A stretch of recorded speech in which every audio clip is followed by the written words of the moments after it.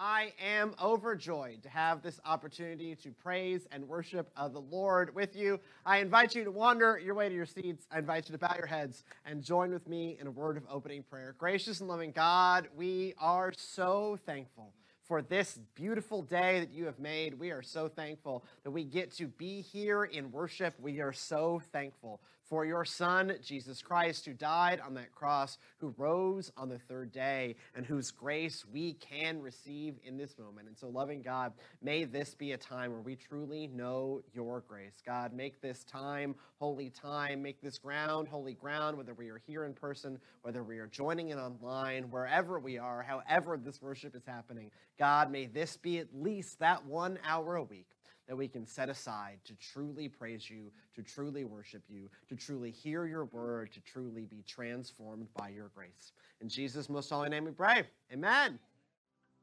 Let us pray. Gracious and loving God, we give you thanks that whatever the battle that we feel like we are in, you are there, right beside us. That when we feel that we are caught up in the storms of this life and we have been thrown into the fire, we are not alone. You go with us. You carry us forward.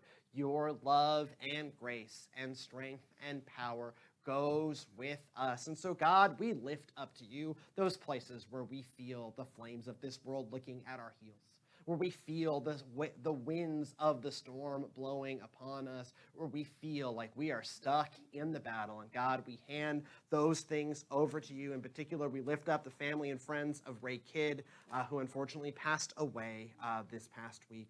We lift up Sandra and Eric and Angela and Rhonda and all others who are suffering from cancer. God, we pray for their healing. We lift up Ron as he goes back to the night shift at TDCJ. We lift up Esther for healing for her stomach. We praise God for Virginia's health and for the delivery of a new baby girl, Luna. God, we pray for mother and for baby. God, we give you thanks for this true miracle child, that even in a storm-filled life, we can see this bright point of hope. We lift up Alyssa, who is also a new mother. We lift up St. James UMC, Titus UMC, and St. Paul's UMC. And we also lift up an unspoken prayer request. And so, God, we lift up the prayer requests, both spoken and unspoken. We continue also to pray for the nation of Ukraine. We continue also to pray for those suffering from COVID-19. We continue to pray for this community. But God, we also lift up our own souls to you. God, fill us again with your power, your strength. God, may we know your grace in our lives. May we know that we always have a second chance, that next chance in you to get this life right. And God, may we take that second chance, run out into the world as instruments of your peace, sharing your love with all we encounter. In Jesus' most holy name we pray. Amen. Y'all may be seated. I invite Pastor Emily and the children to come forward for a message prepared just for them.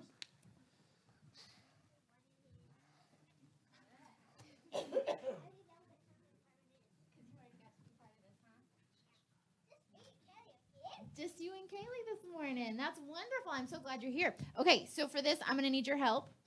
All right, so do you want to hold this one or the Kleenex?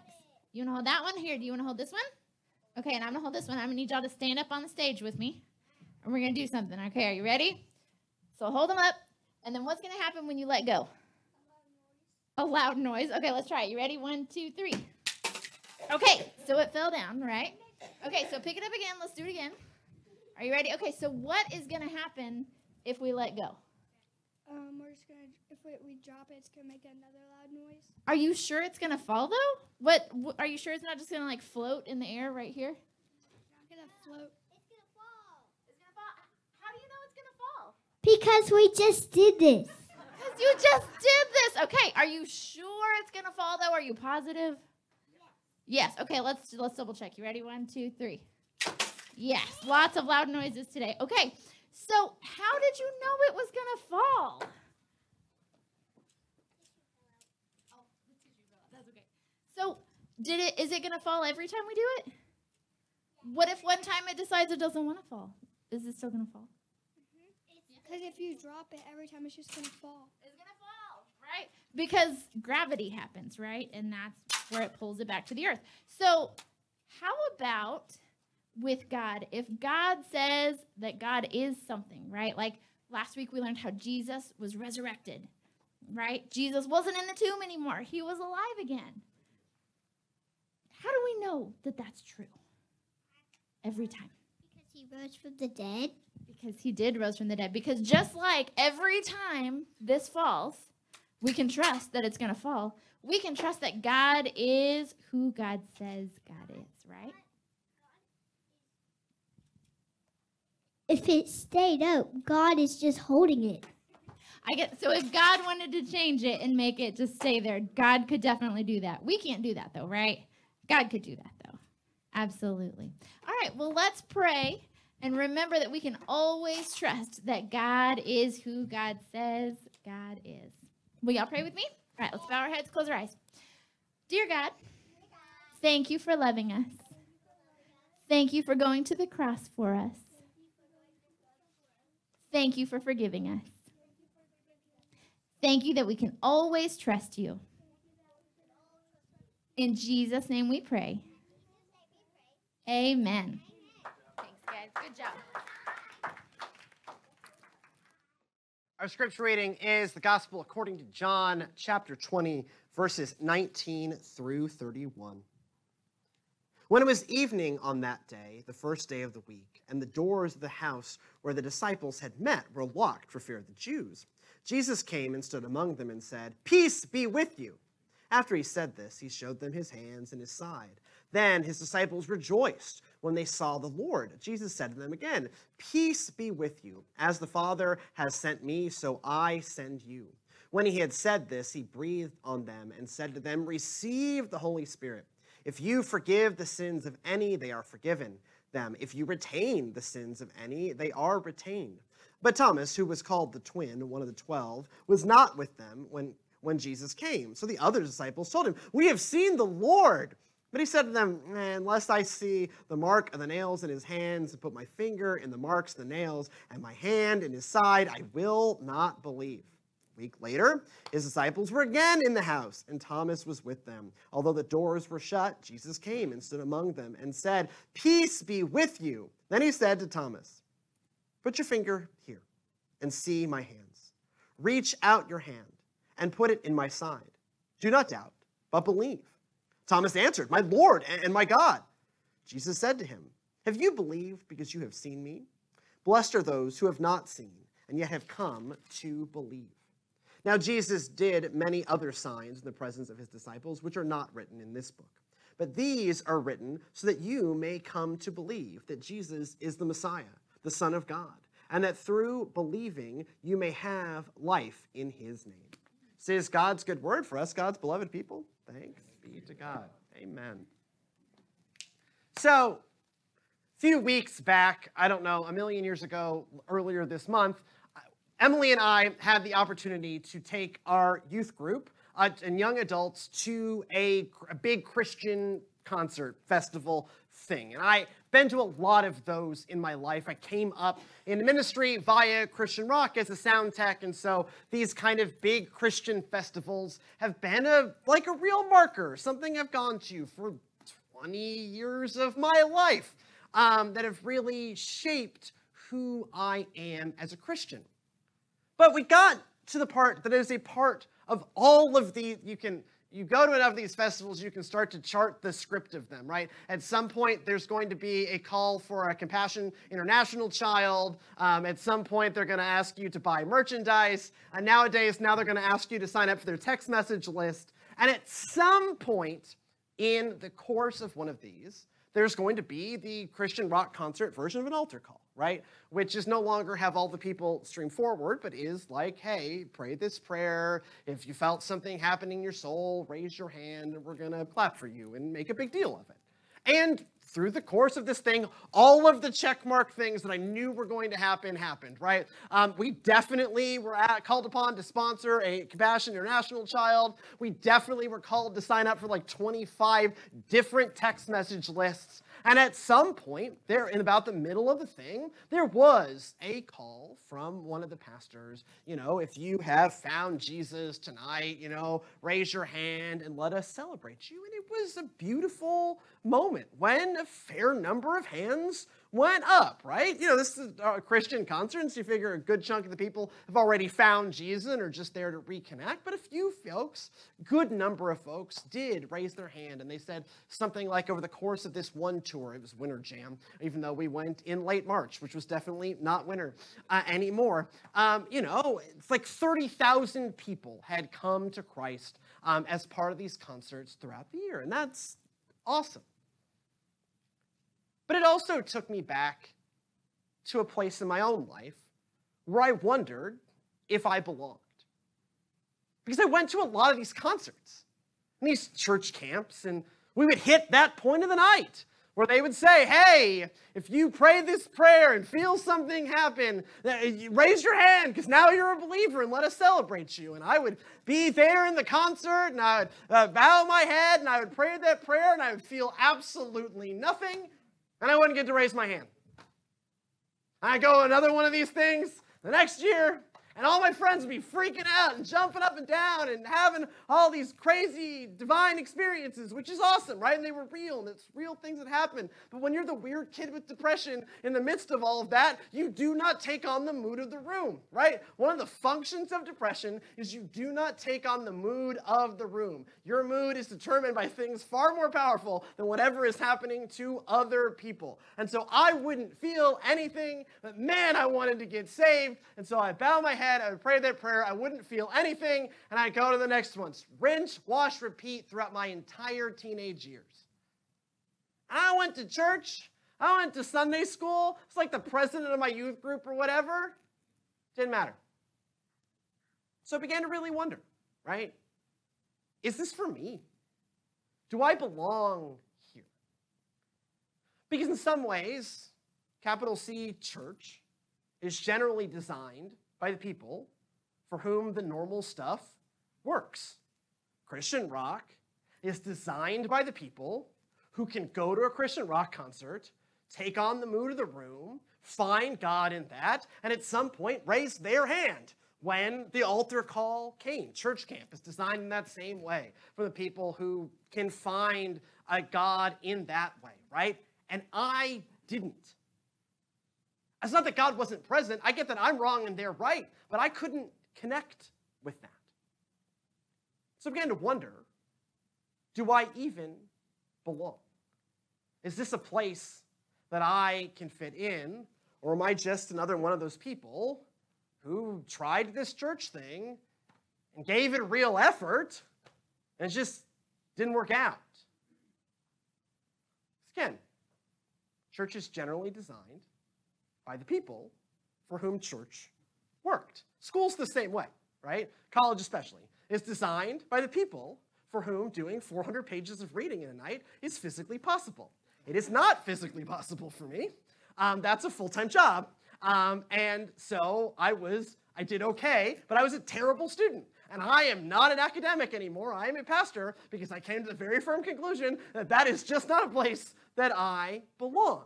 Luckily, I did work through my feeling of not belonging. And I found my own proof along the way.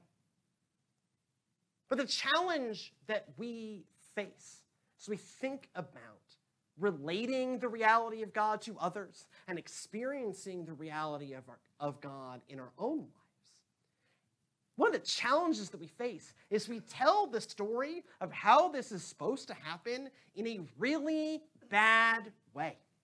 We tell the story wrong. Not the story of Jesus wrong, but the story of coming to faith wrong. And it starts actually with how we tell this story, because we say that this is the story of doubting Thomas. It is not the story of doubting Thomas. I say this both as a person who's struggled with doubt and a person whose given name is Thomas. And so boy, have I been called doubting Thomas. And boy, has it lost its humor. I bet you've never been called that before. Ha, ha, ha, ha, ha. Sick of it. I mean, it's true. I'm sick of it. Also, it's not what this story is about. The story is not even really about him, right? This is the story of the guy who missed the memo. We tell the story this way, right? That Thomas wasn't present. The other disciples were. When he's told about it, he doesn't believe it. And then Jesus shows up, gives him, he needs a little more help than everybody else, right? This is like, he gets the remedial Jesus, right? Everyone else got it the first time, but he needed remedial Jesus. He gets them a remedial Jesus. And the guy who even, God is so good that he even helps the guy who needs the remedial Jesus to find Jesus. Now, he did need help finding Jesus, and Jesus does help him find Jesus, right? 100% true. Let's not take that away. But the person who needed to learn the lesson in this was not just Thomas. It was all of the other disciples too. Because another way to tell this story is the story of the first failed evangelism. Okay? One of the things that's happening here in John chapter 20 is Jesus is beginning the work to pass the torch from himself as the earthly leader of the movement to the disciples as the earthly leader of the movement. Jesus is going to ascend, sit at the right hand of the Lord our God. That's my right, so this is your right. Sit at the right hand of the Lord our God. God knows what it looks like on the camera. Sorry, friends. I don't know left from right anyways. And so now the disciples are going to have to lead the thing. Jesus has been doing all the talking. Jesus has been doing all the reaching, right? And now, as he says, I pulled verses 22 through 23. I'm actually going to read 21 through 23. Jesus starts to pass the torch on to the next group of folks to begin the work of spreading the gospel. Jesus said to them again, "Peace be with you. As the Father has sent me, so I send you." When he had said this, he had breathed on them and said to them, "Receive the Holy Spirit. If you forgive the sins of any, they are forgiven them. If you retain the sins of any, they are retained. The power that is in me is now in you." I've talked about one of the ways I've talked about the receiving the Holy Spirit is anyone who grew up watching Captain Planet. This is the power is yours moment, right? The power that is in me is now in you. You have the tool set that I have. I've been doing this with the Holy Spirit. Now you are doing this with the Holy Spirit. And you can imagine that they are at this point absolutely pumped. They are through the roof, right? Christ is risen. Christ is risen indeed. And now we get to go out there and we're going to get to reach people and we're going to have the power of God working in us. We're going to transform the world. It's the kid going on their first mission trip, right? It's every missionary on day one. They're just so pumped that they're going to reach so many people for Jesus. And then they realize, oh, Thomas wasn't at the meeting. We get a chance to do an evangelism. We get to reach the first person for Jesus. We, the newly empowered disciples, get to try out our stuff. And man, this one's going to be easy because Thomas was with us for most of it. He knows Jesus personally. He grew up in the church, Jewish. He grew up Jewish with the rest of us, right? He saw the miracles. If anyone's going to believe that Jesus is risen, Thomas is, and so this is going to be great. And so you can hear their excitement in verses 24 and 25 as they go about their first evangelism. But Thomas, who was called the twin, one of the 12, was not with them when Jesus came. So the other disciples told him, "We have seen the Lord!" But he said to them, "Unless I see the marks of the nails in his hands, and put my finger in the marks and of the nails, and my hand in his side, I will not believe." You can hear them being crushed. They'd just been given the power to go and make disciples. They're trying with what they think is going to be a shoo-in. And they're met with resistance. That's how evangelism really is sometimes. And so Jesus does show up a week later and does give Thomas the proof that he needs and does chide Thomas a little bit in a loving way, right? I love you. But I always wonder, when you hear the words of verse 29, that kind of chide to Thomas, I wonder, who's he really talking to? Jesus said to him, "Have you believed because you have seen me? Blessed are those who have not seen and yet have come to believe." Well, it's certainly not Thomas, right? Thomas needed to see a little more. It's also not the other disciples, because they also needed to see more. It's just Thomas had to go to the dentist or take his kids to T-ball or had to run errands, or that was the one day he had to go to Walmart. I have no idea why Thomas was not at the meeting where the rest of the disciples got to poke Jesus' hands and poke Jesus' side. I love both the paintings I've pulled. It's like this man literally sticking his finger into Jesus, which I will tell you is not sound medical practice. If your friend has a gaping wound in his side, whether he is Jesus or not, without a glove, do not sink your finger in that. Just don't. That's not safe. You can get infected. He can get infected. Jesus had to heal himself immediately afterwards. Anyways. The other disciples got that same thing that Thomas had. And yet they don't have the patience with Thomas, who just wants the same thing that they have. And so I imagine that Jesus is looking at Thomas as he's saying this, but he's saying this loud enough that the rest of the disciples can hear him, right? Have you, Thomas, and the others believed because you have seen me? Blessed are those who believe even though they have not seen me. But even for one who walked with Jesus, talked with Jesus, sat through the 4-hour Last Supper where Jesus gives his final lecture, even he struggled to believe. So maybe, just maybe, this whole thing is way harder than we think it is, or way harder than we act like it is. That belief just doesn't necessarily come easy to everyone. It did not come easy to Thomas. And the other disciples, remember, even when Jesus said he was going to rise, like Peter denies him 3 times, they all scatter to the 4 winds. They do not do well when they watch Jesus die, even though he said he was going to, and even though he said he was going to rise. And so none of them did great with the whole believing in the face of unbelief. And so to me, this scripture is actually, in part, meant to prepare us for not a world of believers, but a world of skeptics, who hear the word of God and go, yeah, I need something more. And the truth is, they're right.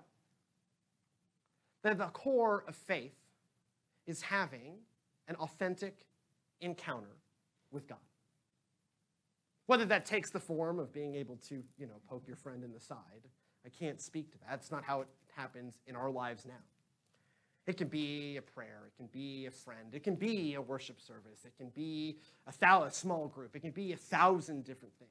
But at the core of salvation, at the core of faith, at the core of proof is having something that you recognize as an authentic encounter with God.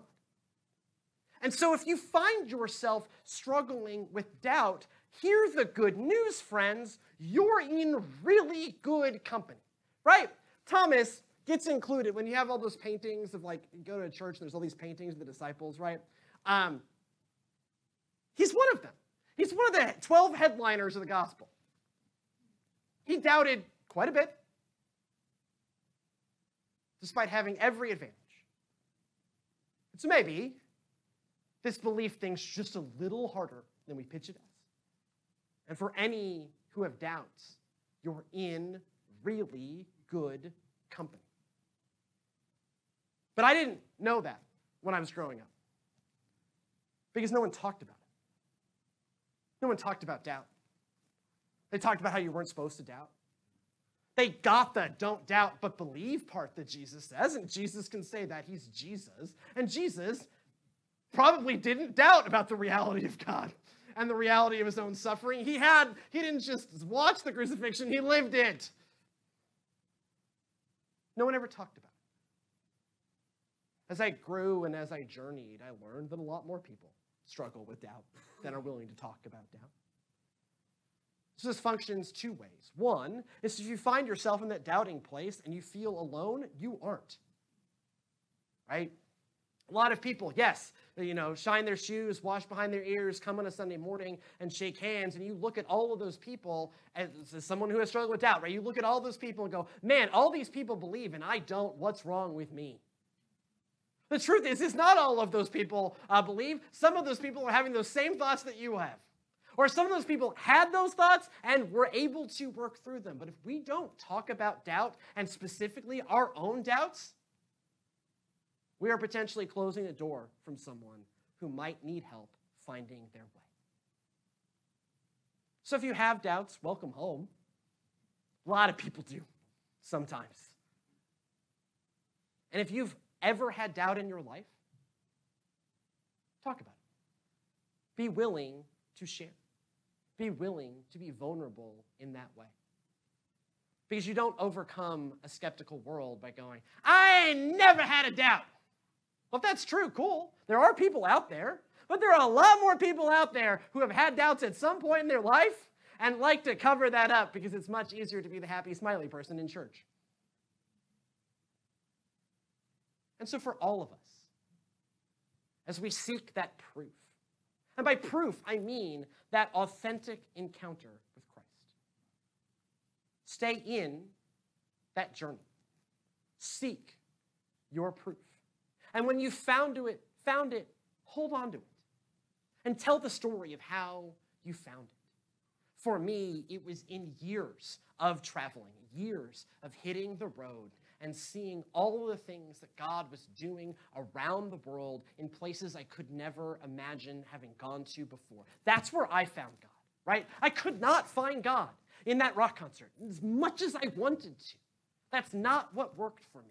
What worked for me was seeing God transforming communities and lives around the world. So that's what works for me. And I often tell those stories because that was my proof, right? That was my authentic encounter with God where I could sit back and go, okay, I get you now. I want this relationship in you because I can see what you are doing. That's what clicked for me. If you find yourself in that doubting place, you are not alone. You're in really good company. You've got multiple disciples on your side who also found themselves in that doubting place, and they just got the proof that they needed. We're going to spend the next 4 weeks learning about scriptures that help us find that proof, but it is about something far more than even that. That proof is finding that encounter with God. If you have not reached that place in your journey yet, hear it from one for whom it took a while. You can get there if you continue to seek it. Let us pray.